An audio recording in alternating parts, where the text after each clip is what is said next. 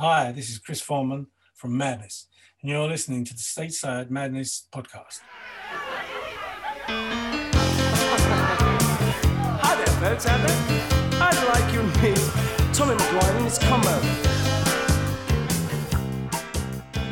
Hello, and welcome to the Stateside Madness podcast, the one and only podcast of the official Madness American fan service. I'm Lori, along with my co-host Polly, here to bring you news, reviews, and deep dives into the nutty sound of the British pop band Madness.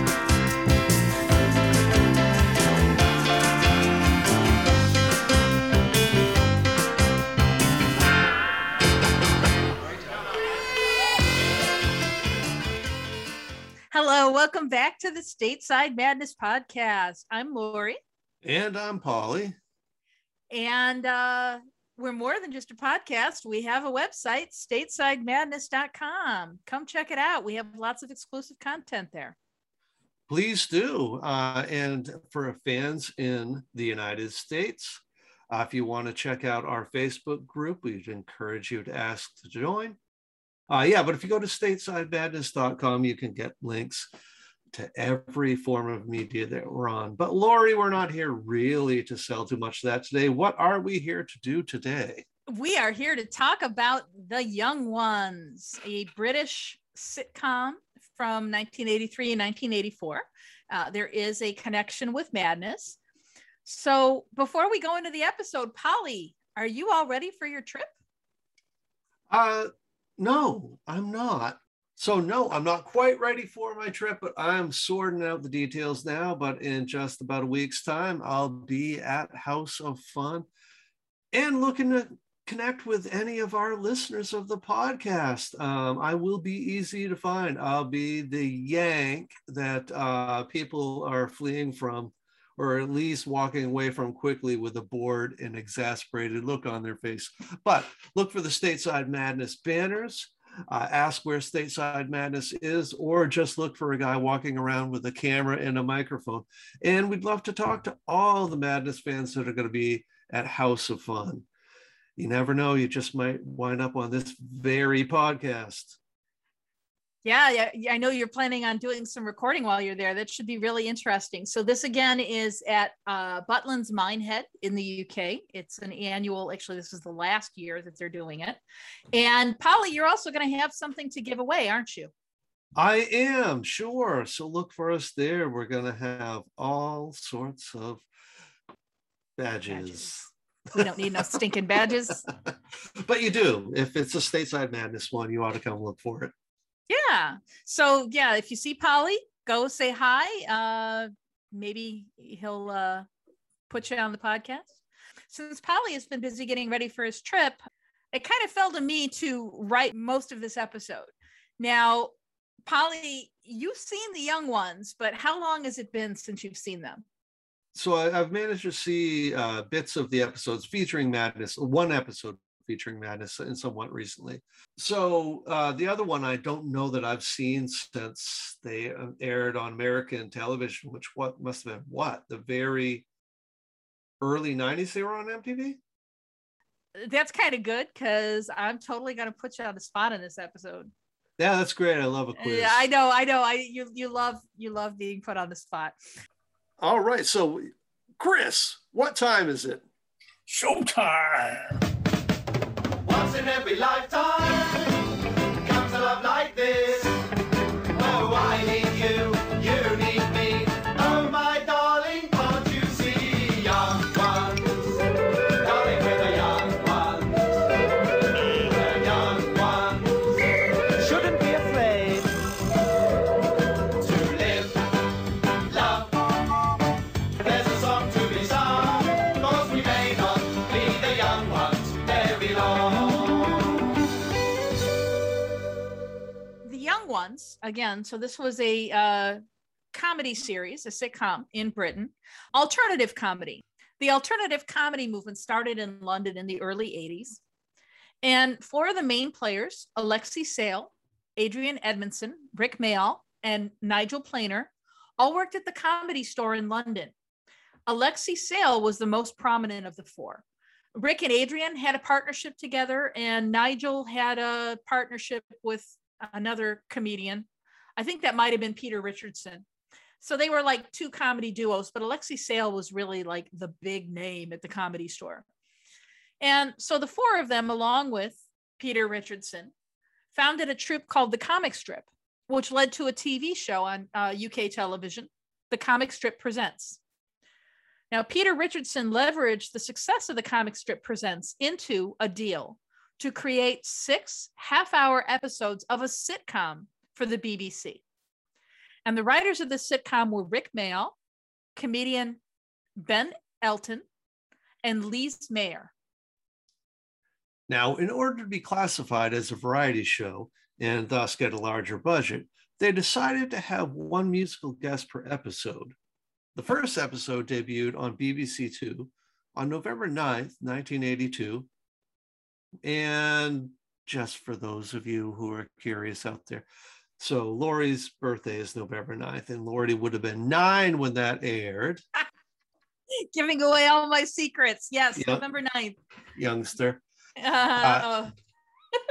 In the United States, The Young Ones started airing on MTV on the 5th of June, 1985. The show also ran on PBS. Curious. It was on Masterpiece, for those of you who are interested, and on USA Network's Night Flight. Was it really on Masterpiece? No, it wasn't on Masterpiece. Oh, God damn okay. it. All right. But no, I mean, if you think about it, though, like the British comedies that used to be on PBS, Benny Hill, Monty Python's Flying Circus, it kind of makes sense. You know, if you wanted to turn into some late night weird British comedy, PBS used to be the place to go. All right, so the cast. We have a recurring set of characters. Adrian Edmondson played Vivian Bastard, who was a punk rocker with shocking orange hair and a propensity towards violence. Rick Mayall was Rick, a self-described anarchist and the people's poet, whom no one seems to like. Nigel Planer as Neil, the mopey hippie. Christopher Ryan as Mike, the cool person, who fancies himself a ladies' man and always has a money-making scheme up his sleeve. In fact, I think he was in one episode blackmailing one of the deans. And then, of course, Alexei Sayles, who calls himself a Marxist comedian, in various roles, a different role each episode, including different members of the Balowski family. And all of them, with the exception of Alexei Sayles' character, were college students living in a house together, and that was the setting of The Young Ones. British television, they refer to the individual seasons of a show as a series. There were 2 seasons of The Young Ones. They were called Series 1 and Series 2. And then another thing that's unique about British television is their seasons are very short. United States television season, I think, is like 24 episodes, 24 weeks. In the UK, it can be anywhere from 6 to 12. So there were 2 series, and each one was 6 episodes long for a total of 12 episodes. So should we start talking about Series 1, Polly? I think we should. Okay. So what we're going to do to add a little context, to get you a little familiarized with The Young Ones, is we're going to do a quick rundown of each of the episodes that appeared in the series. Now, on episode 1, titled Demolition, the boys get a letter from the council informing them that the house they're living in is going to be demolished. Now, Vivian tries to destroy the house himself, as Vivian would try to do. Mike tries to seduce a female council representative. Neil attempts suicide by placing his head in the path of a workman's sledgehammer. And Rick ties himself to a large cross in front of the house and begins to read a protest poem he has written, but switches to singing a snippet from Cliff Richard's song, Living Doll, after he drops his notebook. The musical guest, 9 Below Zero, performing 11 plus 11.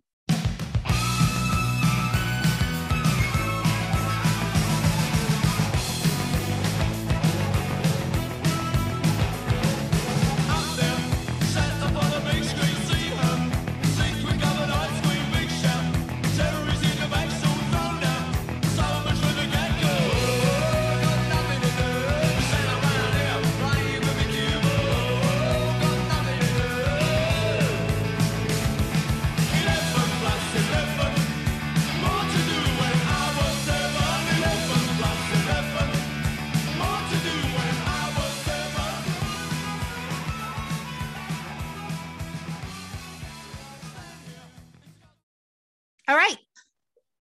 Episode 2, Oil. The 4 boys have moved into a new house after their previous house was destroyed. Vivian announces that he struck oil in the basement, and Mike and Vivian hatch a plan to get rich selling the oil by exploiting Rick and Neil as slave labor. Rick then starts a workers' revolution and organizes a benefit concert in the kitchen. And one of the performers in the benefit concert is Radical Posture with Alexi Sale. Now, this isn't a real band. This is something that was formed by Alexi Sale for the show. The song he performed was called Dr. Martin's Boots. Let's listen. What is it? What is that one thing that unites us? It's not class or ideology, colour, creed or roots. The only thing that unites us is Dr. Martin's boots. Dr. Martin gave his boots to the world so that everybody could be free. They're classless, matchless, heat resistant, waterproof and retail for only £19.99. Pretty soon everybody be wearing those boots with the airflow soles, and your boots will have a meeting, and your boots will take control. Thanks to Dr. Martin, everybody move to one beat. Thanks to Dr. Martin, they'll be dancing in the street. No, don't you want me? Okay, Boots, do your stuff.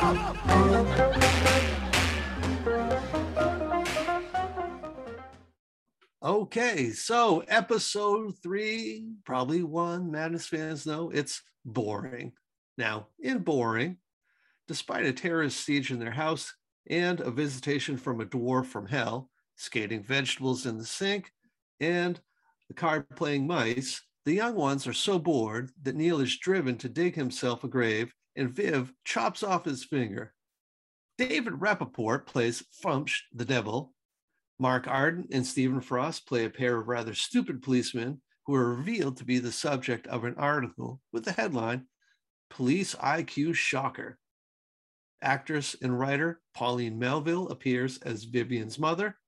And you guessed it, the musical guest, Madness, performing House of Fun.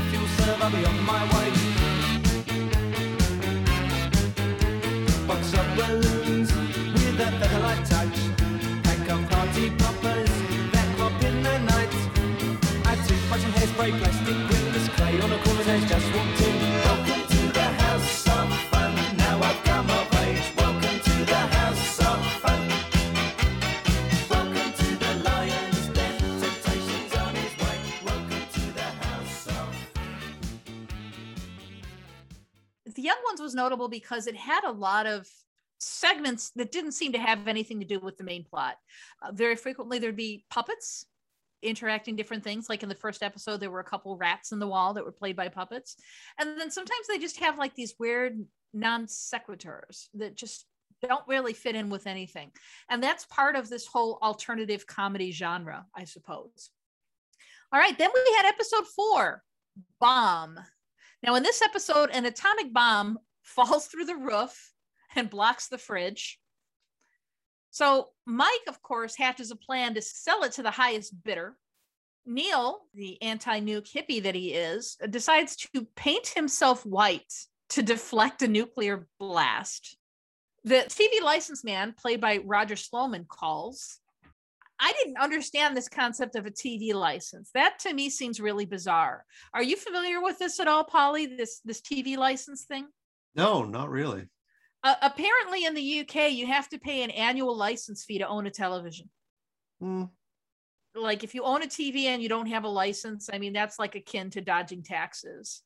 That seems a little bit peculiar to me, but apparently that's very common over there.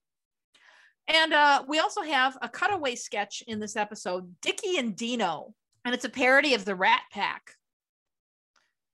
The musical guest in this episode, playing up in the bathroom, Dexy's Midnight Runners, performing Jackie Wilson said.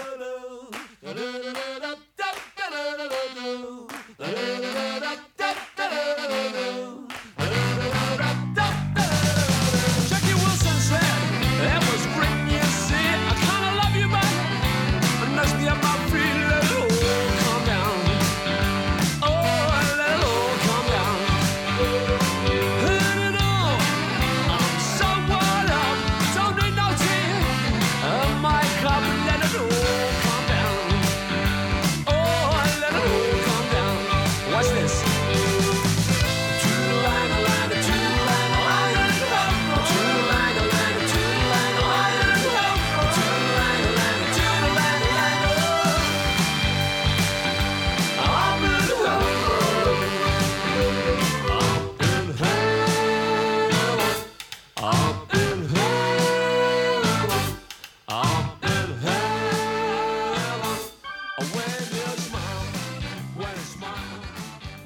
That's one of my favorite Dexys songs. I absolutely love that one. I know that in the United States, they're considered a one-hit wonder.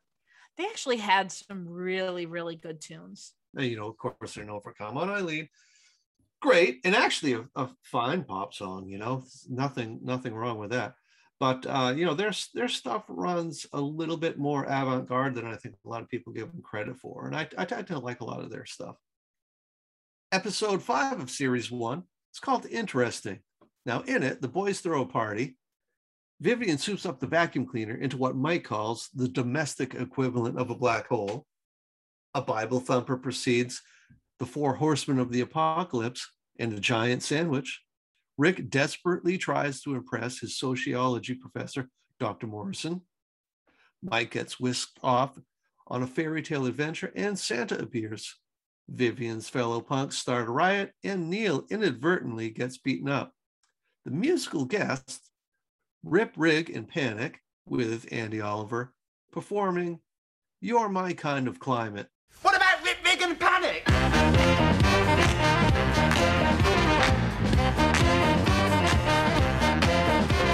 You're my kind of climate, swinging Mars paradise. Touch your smell, well you can tell. I ain't talking about heaven or hell. You're my kind of climate, swinging Mars paradise. Madam Mexican in the kitchen, second your life, paradise.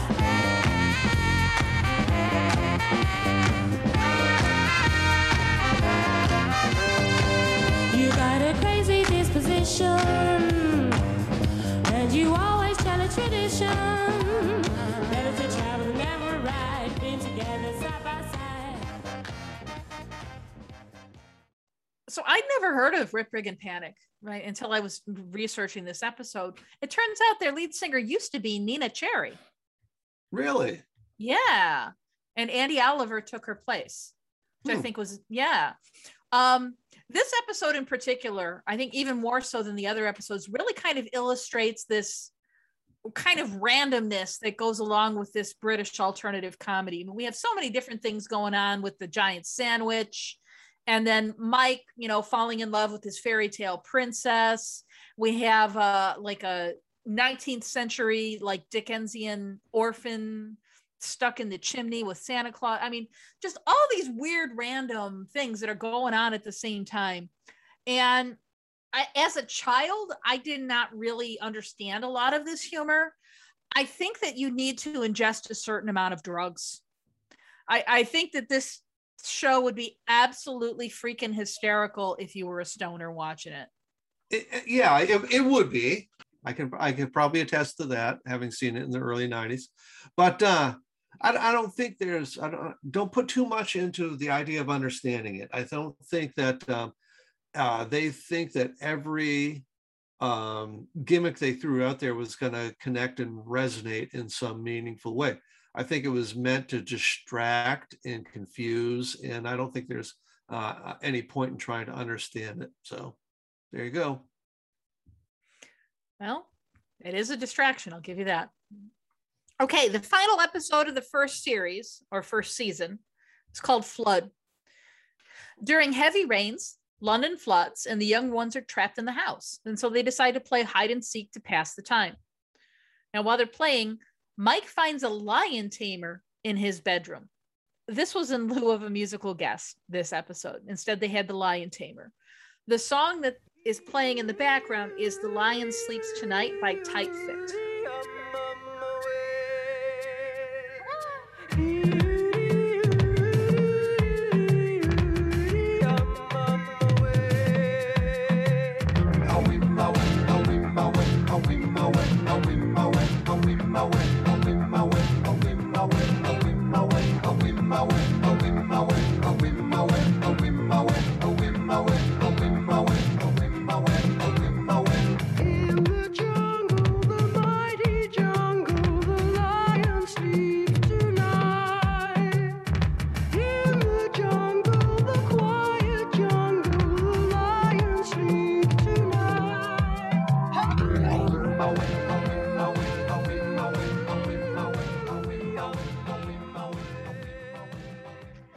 So then Vivian hides in a wardrobe and enters Narnia. And then there's an arson attack on Rick's bedroom. But then the landlord, Jerzy Belowski, drinks a potion and turns into a homicidal, axe-wielding maniac. Again, this episode is just so completely random and all over the place. Do you remember that one at all? I remember bits of it, particularly Jerzy Belowski. Yeah. I do. All right. Okay, so that's the end of the first series in 83. Then in 84, they came back to do series 2. Now, in 84, there was a little bit of a, I guess, panic in certain circles that the media was doing subliminal messaging or subliminal advertising. You know, this was the kind of thing that you'd see on like talk shows and stuff like that. Oh, you know, how are the media manipulating our minds? And so in mocking this idea, that was their goal in season 2, they included subliminal messages throughout this second series. So you'd occasionally be watching and you'd see a little flash of something. What was that? And honestly, when I rented this off of Amazon, and the first time I saw it, I thought, is this a glitch? I'm embarrassed to say, I contacted Amazon customer service. I'm like, what is going on here? Why am I seeing like a jumping frog in the middle of this episode, right? Well, come to find out, I'm a little embarrassed that I called customer service about this, that this was actually the intention of the creators. So some of the subliminal images that they included in series 2 were a dove in flight, a jumping frog, a skier, a dripping tap, and the end caption from something called Carry On Cowboy. Now, all of that came from a FAQ by Andrew Wong. So episode 1 of series 2 is titled Bambi. In it, the young ones visit the laundrette after one of Vivian's socks escapes. The machine revolts against their stinking bundle of washing. Neil suddenly remembers they are due to appear on University Challenge. Vivian loses his head during the train journey. The opposing University Challenge team is Hugh Laurie, Stephen Fry, Emma Thompson, and Ben Elton. There is also a cutaway sketch parody of The Elephant Man with an actual elephant, starring Robbie Coltrane and Tony Robinson as the doctors. The musical guest on it, the great, the wonderful Motorhead, playing Ace of Spades.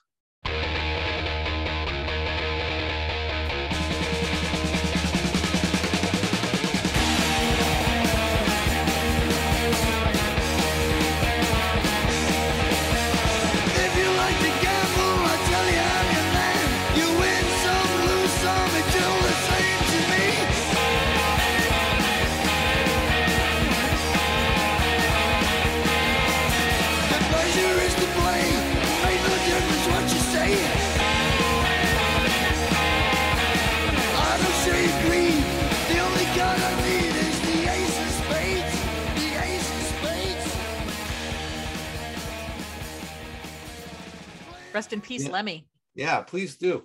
And yes, Lori, I remember that episode very, very well. That is my favorite episode.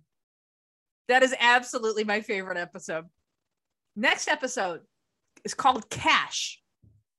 Now, in the beginning of the episode, Neil thinks that the house is haunted by what he calls a poltergeist. And there are actually 2 headless ghosts that keep popping up throughout the episode. Again, another example of this weird randomness. Neil has to get a job because they have no money for food or rent or electricity. And Vivian can't get a job because he's pregnant. Don't ask, just go with it. Again, this is alternative comedy. So Neil joins the police force where the recruiting officer is Benito Mussolini, played by Alexei Sayle. While Neil is off doing the police thing, a truck full of food and expensive furnishings just happens to crash through the front window of the house. And of course, the flatmates, take advantage of this. So when Neil arrives home, he sees all of this new furniture and all these new things. And so he tries to arrest his flatmates. He's kind of let becoming a police officer get to his head a little bit. I didn't know that there was a musical guest in this episode, and that's because it was cut out of the DVD and the Amazon recordings due to copyright reasons. So there's a band called Ken Bishop's Nice 12, and this was formed specifically for this episode. If you try to look them up, their discography or anything, you won't see anything other than this episode. They were led by Squeeze keyboardist and TV presenter Jules Holland, and the ensemble included his bandmate Chris Difford from Squeeze, police drummer Stuart Copeland, and a batch of comedians like Roland Rivron, Derek Griffiths, and Peter Brewis. The song they did was a cover of Bob Dylan's Subterranean Homesick Blues. Now, again, because this was cut out of most of the releases, the version that I was able to find was actually kind of low quality. So I apologize in advance for this. This was taken off of somebody's VHS tape. This is Ken Bishop's Nice 12 performing Subterranean Homesick Blues. Johnny's in the basement mixing up the medicine. I'm on the pavement thinking about the government. The man in the trench coat, badge out. Adolf says got a back car. Wants to get it paid off. Look out, kid, something you did. God knows when, but you're doing it again. Better duck down the alleyway looking for a new friend. Man in the coonskin cap by the big pen wants $11 bills. You only got 10. Maggie comes feet. Talking about the heat put plans in the bed. But the phone's tapped anyway. Maggie says to many said they must bust in early May. Orders from the DA. Look out, kid, no matter what you did, walk on your tiptoes, don't try no dose. Better stay away from those carry-on. There was actually a second song, which was Alexei Sayle performing a song called Stupid Noises. Do we want to subject our listeners to that? Yeah, I think we do. I know I do. Okay. All right. Well, blame Polly. This is Alexei Sayle's Stupid Noises song. Whenever people bother me, when they shout and raise their voices, I don't let it get me down. I just make some stupid noises. I go, respond, Mrs. Gandhi, yeah.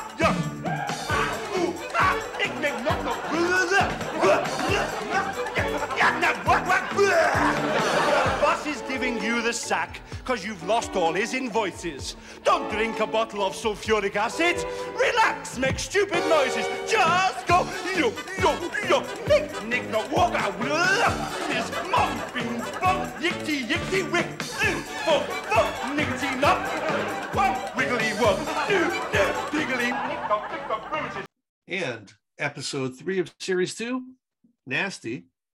In Nasty, it's bath night, and Neil is last in the water. Mike and Vivian plan to watch a video called Nasty on a rented VCR when the postman delivers a package from South Africa. Inside the package is a vampire, again, played by Alexei Sayles.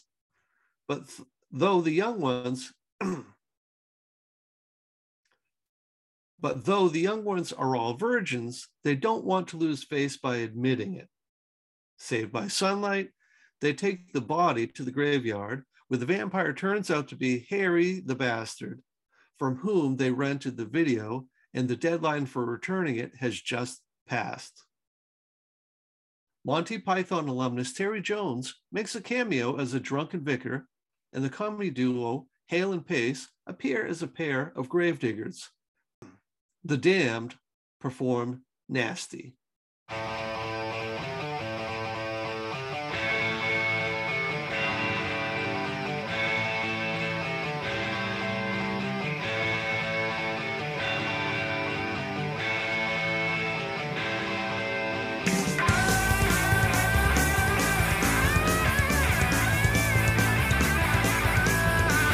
Cast a tide at the flood.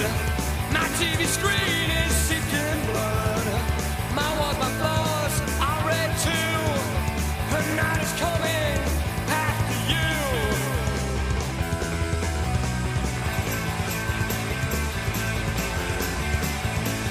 Oh, yeah, crowd the innocent, the screams of pain. He's coming for you again and again. Boy, they're really starting to get bigger musical guests in series 2, aren't they? I mean, Motorhead and the Damned, those are 2 pretty big acts. That's pretty impressive. Oh, and shout out to Molly, who's probably listening, who's a huge fan of the Damned. All right, so then we have episode 4, Time. Now, this episode begins with a parody of the American serial Dallas, with hippie Neil in the JR role, only he's giving away all of his money rather than being greedy like J.R. Ewing. And then it turns out that it was all a dream. Again, kind of hearkening back to that whole Who Shot J.R., that whole season that was a dream, right? So Neil was the one that was dreaming about Dallas. Rick wakes up in bed next to a fully clothed woman named Helen, played by Jennifer Saunders of Absolutely Fabulous fame. And then Rick makes up a story for the rest of the roommates that he got lucky with the girl, but the others are skeptical, particularly because she had all her clothes on. And the radio announces that Helen is actually an escaped murderer. Meanwhile, Vivian is trying to kill Rick because Rick is still a virgin.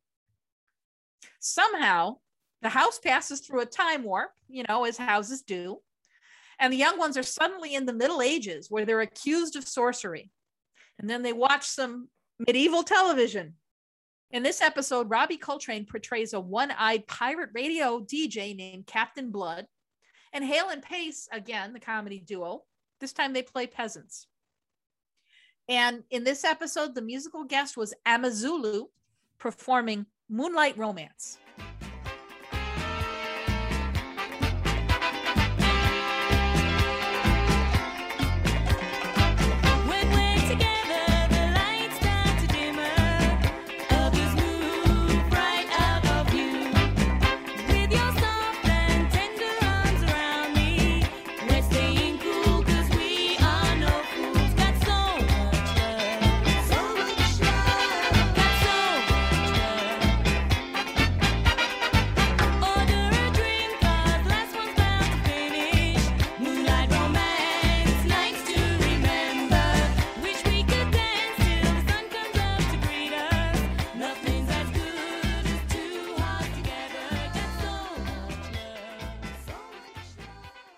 Okay. Yeah, do you remember Amazulu? No. The only song I remember of theirs that got any airplay around here was Montego Bay, which was a really, really catchy. I mean, it was a remake of the old Calypso song, but I'd never heard that song before. So that was interesting. Episode 5 of series 2 is the episode called Sick. And as you may have guessed it, all 4 of the young ones are ill in the episode. Neil starts violently sneezing green phlegm everywhere. He sneezes out a window, and he triggers a street riot outside. In this episode, Madness perform Our House.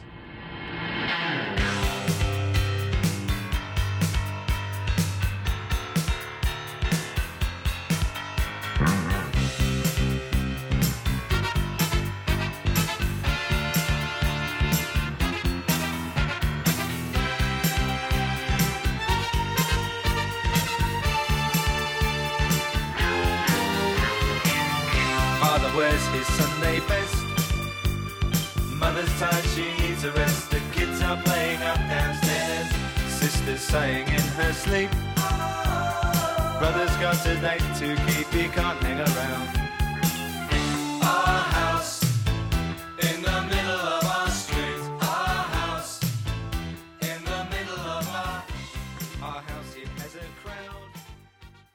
During the riot, murderer Brian Damage Belowski escapes from his police guard. Brian Damage takes the young ones hostage. Neil's parents come to tea. The boys end up working in the garden, and Rick inadvertently kills Neil. Okay. All right, then we have the final episode, episode 6, Summer Holiday, which was named after a Cliff Richard song. So summer is here, exams are over, and the guys are bored. They play some games and watch some TV, but then Vivian destroys the TV and the rest of the house along with it. Just then, Mike remembers to tell Rick, oh, by the way, your parents died this morning. Then the landlord, Jerzy Belowski, arrives, and when he sees all the destruction, he evicts the boys. So with no money, Mike hatches a plan to rob the fascist pig bank. And then Rick steals a double-decker bus to make their getaway. Now, this episode ends on a literal cliffhanger with the bus careening off of a cliff. Jules Holland and Norman Lovett cameo as bank customers, and Stephen Frost also makes an appearance playing the bank manager. The musical guest was John Otway, performing a song called Body Talk. Let's listen.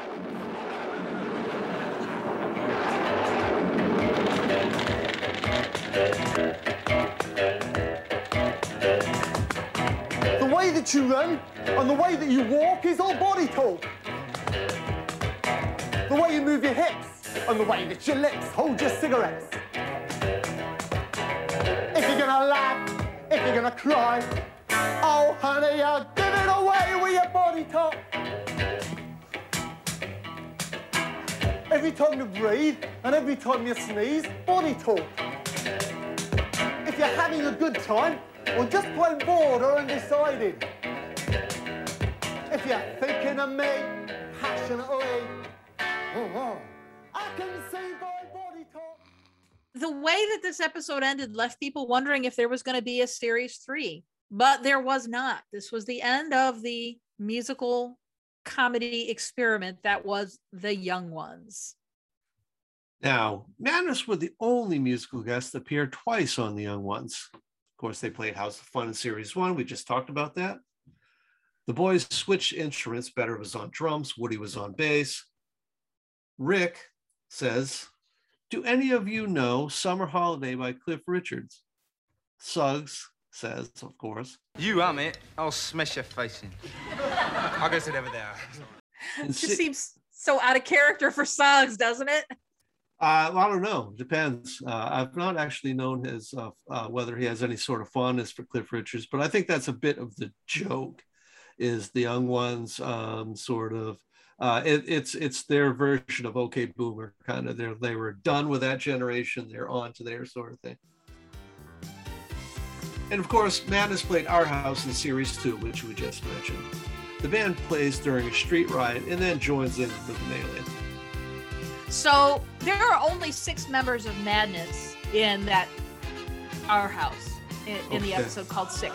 Now, I can't tell from watching it who is at the piano because you never actually see the person's face.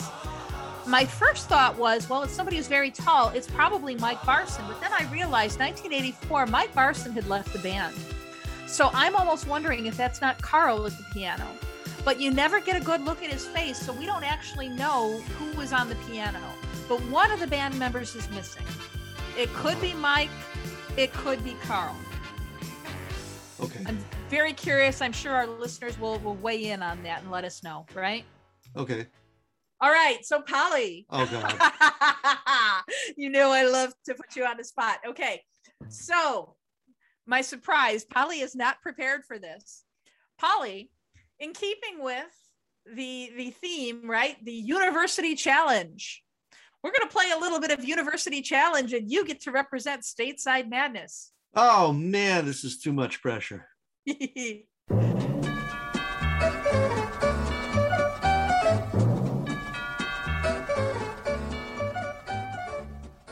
Okay, question 1, Polly. What is the name of the university that Rick, Vivian, Mike, and Neil attend? So they go to Scumbag.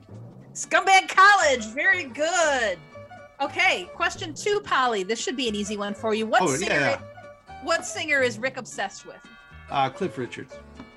Cliff Richard, very good. Question number 3. What is Vivian's college major? His college major. I think they actually talked about it. Did they talk about it in Sick? I don't know if they talked about it in Sick, but they did talk about it in the very, very first episode, Demolition. So he brings home an amputated leg. Oh, I'll just say anatomy. Yeah, I think we can go with that. It was medicine. Oh, Yeah. okay. Yeah. We can go with that. Okay. Question 4. What dish is Neil always cooking for the roommates? I don't know. I'll just say gruel. Lentils. Close. Yeah, I think you should give that to me. Lentils, gruel? Maybe. All right. Okay. Question number 5. What is the name of Vivian's hamster? Vivian's hamster. They're getting more difficult, aren't they? Yeah. Vivian's hamster. He's a Glaswegian hamster.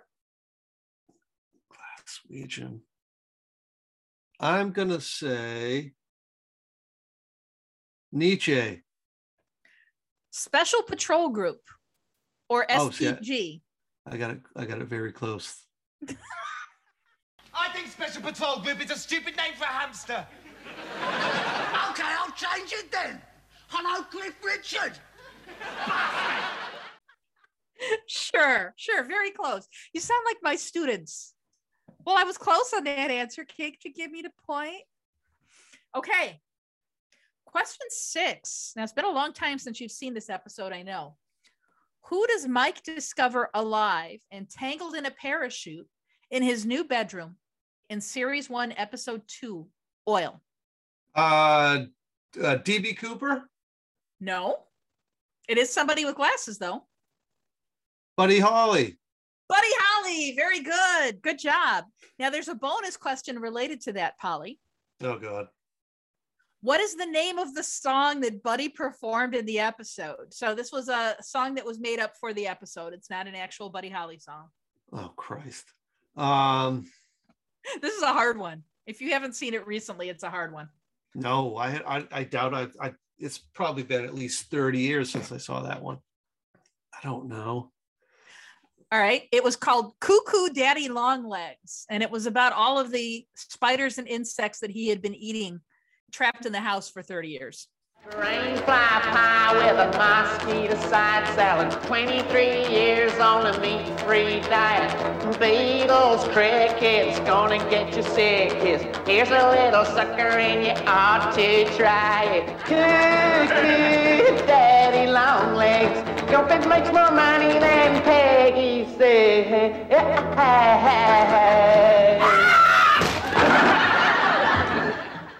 Okay, why do you do this to me?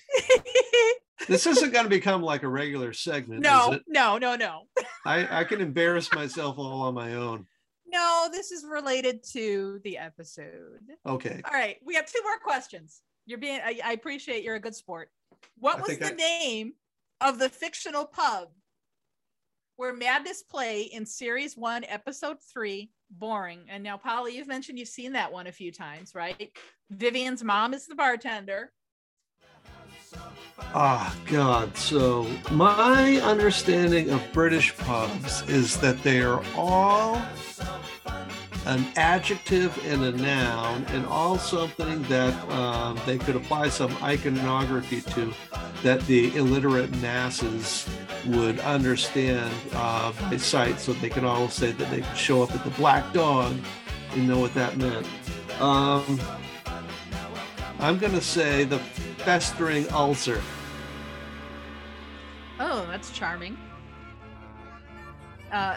No, it is the Kebab and Calculator. Oh, okay. Well, see. Like Hope and Anchor. Yeah. Kebab Okay. and Calculator. Yeah, I guess. I get it. All right. Last question. This is a hard one. This is a really, really hard one. How many members of the Belowski family does Alexei Sale play? 15. That's not a bad guess. Okay, I actually had to count. So it's 7. We've got Jersey the landlord, Alexei the protest singer, Billy Bilowski the taxi driver, Reggie Bilowski the used car salesman, Tommy Bilowski who shows up at a party and I don't know what he does. I guess he's just a drunk. Jester Bilowski from Medieval Times, and murderer Brian Damage Bilowski. That was a hard one, Polly. Thank you for being a good sport. Congratulations. You have won University Challenge. I don't think so. I don't think I won anything there. You won our listeners' admiration. Yeah. Okay. Okay. Yeah, that's not going to be a regular thing, I promise. So after the end of the Young Ones, I did not know this until very recently, Polly. In 1990, they attempted to create an American remake of the Young Ones, you know, just like they did an American remake of The Office, an American remake of Coupling, right? So this was something that was filmed for Fox in 1990. It was called Oh No, Not Them. And it actually did feature Nigel Planer as Neil, along with Jackie Earl Haley. That had to be really interesting. I don't even know what part he was playing. It was a huge flop and it never aired. And reportedly, Nigel was super, super relieved to be released from his contract and to be allowed to go back to the UK. Now, in the years since, Alexei Sayle, I think, is probably most noteworthy, at least to American audiences. He had a bit part in Indiana Jones in The Last Crusade in 1989. Do you remember him at all in that? No, that's not one of the Indiana Jones I go back to that often. Oh, really? That's my favorite. Yeah, he plays a sheik that the Nazis are negotiating with, and they give him a car. Drop Dead Fred. Do you remember that one? I do remember it. Yeah. 1991 film with Phoebe Cates and Rick Mayall in the title role as Fred. And Christopher Ryan would go on to play 2 Santorin characters on Doctor Who. He played General Stahl and later Commander Stark. So that was between 2008 and 2010. So, you know, the other actors have done little things here and there, but I think those are the things that American audiences would probably recognize them in. Oh, but there's more. Tell me more. You're forgetting a big one. What's that? Rick Mayall playing a pivotal character in American Werewolf in London. Oh. Yeah, he's one of the locals in the pub. That the innkeep, the woman is sort of saying, "Oh, come on, you guys, you know, be men, go rescue those poor boys from walking out on the moors." And Rick Mayall's take on it is kind of like, "Yeah, fuck them," something like that. So I think his role was sort of in like stopping the guys from going and saving the 2 poor boys out on the moors. Yeah, so go look for that. I've never seen it. You've never seen American Werewolf in London? No, I haven't. Never. I guess I have to go watch that. You know what I thought you were going to say? The Art of Noise. Their video for the Peter Gunn theme. Rick plays a gumshoe detective in that. It's actually not too bad. I mean, he's Rick. Yeah. So unfortunately, Rick did pass away on June 9th, 2014. It's a little over 7 years ago. So, so he died. He had a sudden heart attack after he was out jogging. So he was only 56 years old. Very sad. Very sad. There's another thing about the Young Ones. Happened around 2012 or thereabouts. There started to be some talk online about a mysterious 5th roommate that people had noticed in some scenes. The person can be seen in every episode of series 1 in the background with their long hair over their face. As a matter of fact, we can't tell if it's a woman or a man with very long hair. And there's a YouTube video called The Young Ones, the Fifth Roommate, by a user named Fanatic of Everything. So you can Google that. You can see the video compilation of all the appearances of this roommate. So this led to much speculation online. Was there another person living in the house that the young ones weren't aware of? Now, somebody asked Ben Elton in an online forum about it, and he said he didn't know anything about it, Ben Elton being one of the writers.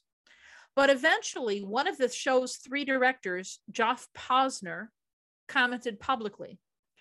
So if my memory serves me correctly, Paul Jackson, who was another director, and I thought it would be fun to have some ghostly figure in the background of some scenes that was never explained or talked about. Hair all over the face, so you shouldn't be able to decipher gender either. The fact we forgot to do it consistently through the series shows what a bunch of amateurs we were in them days. So that puts that to rest. There actually was, maybe not a roommate, but there was a mysterious character in all of season 1. Now, also, following the success of The Young Ones in 1984, writer Ben Elton started collaborating with Richard Curtis to write a new sitcom starring, you guessed it, the Boys from Madness. In it, Margaret Thatcher was a space alien who had been recalled to Mars, then replaced as Prime Minister by Suggs, with his bandmates as the cabinet. The band also played villains trying to foil the cabinet's plans. Curious? It was never released, as you might imagine, but it was included in the Gogglebox box set, and the video surfaces from time to time on YouTube. And I do believe somebody actually posted it on the Madness Facebook group the other day, a couple weeks ago, something like that. But I have seen it before, and no surprise it wasn't released. It really was very bad. Yeah, I've seen it too.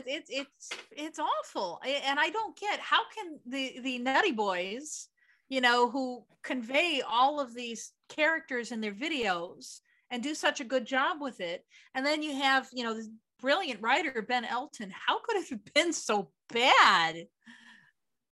I don't know. I'm assuming it's one of those things. Maybe they had just stayed out too late drinking the night before they were supposed to do the show, and they wrote it on a napkin on the way there. And that's, which if you think of it, that little scenario, which I just thought of, would have made for a much better episode. Well, it's interesting to think that Madness could have become like the Monkees. You know, they could have been our generation's Monkees if this series had taken off. Isn't that weird to think? It is weird to think, but you know, there are as our beloved Patreon Bob Ross would say, happy little accidents. Careful what you wish for. Madness could have been a novelty band after that for having had a silly little TV show like that. So maybe we're being spared our favorite boys becoming the butt of jokes from then on out. Yeah, perhaps. So the Young Ones, I think, really kind of blazed the trail, I guess, for a generation of alternative British comedians that would come after. I mean, I think you can draw a straight line from the Young Ones to, for example, the Mighty Boosh, which is another one of those series that, unless you're like in a different frame of mind, you just don't get it. You know what I mean? Yeah, and I'd say perhaps Kids in the Hall too. Yeah. I'm crushing your head. There you go. Yeah. All right. So our next episode in 2 weeks, Polly, you are going to be recording at the House of Fun Weekender. That I am. Yeah. And so we're going to try to form an episode around that. Now, it's a bit uncertain just what I'm going to run into when I get there. If you haven't heard about House of Fun, it's just more than a house of fun. It is, you thought the Nutty Boys were nutty. Apparently, the fans tend to get their nutty on too a little bit. So it's a fairly raucous atmosphere. A lot of capers, a lot of hijinks. We will just have to see what happens once I get there. Hopefully our audio won't be subpoenaed in any criminal cases. Maybe not, yeah. All right. So what do we got for a closing song? So what we have for a closing song is Birthday Girl. It's by Crunch. And we're going to do that for our girl here, Lori. Lori, happy birthday. Thank you, Polly. All right. Well, on that note, it's a goodbye from me. And it's a goodbye from me. Go get a beer, Stateside Madness.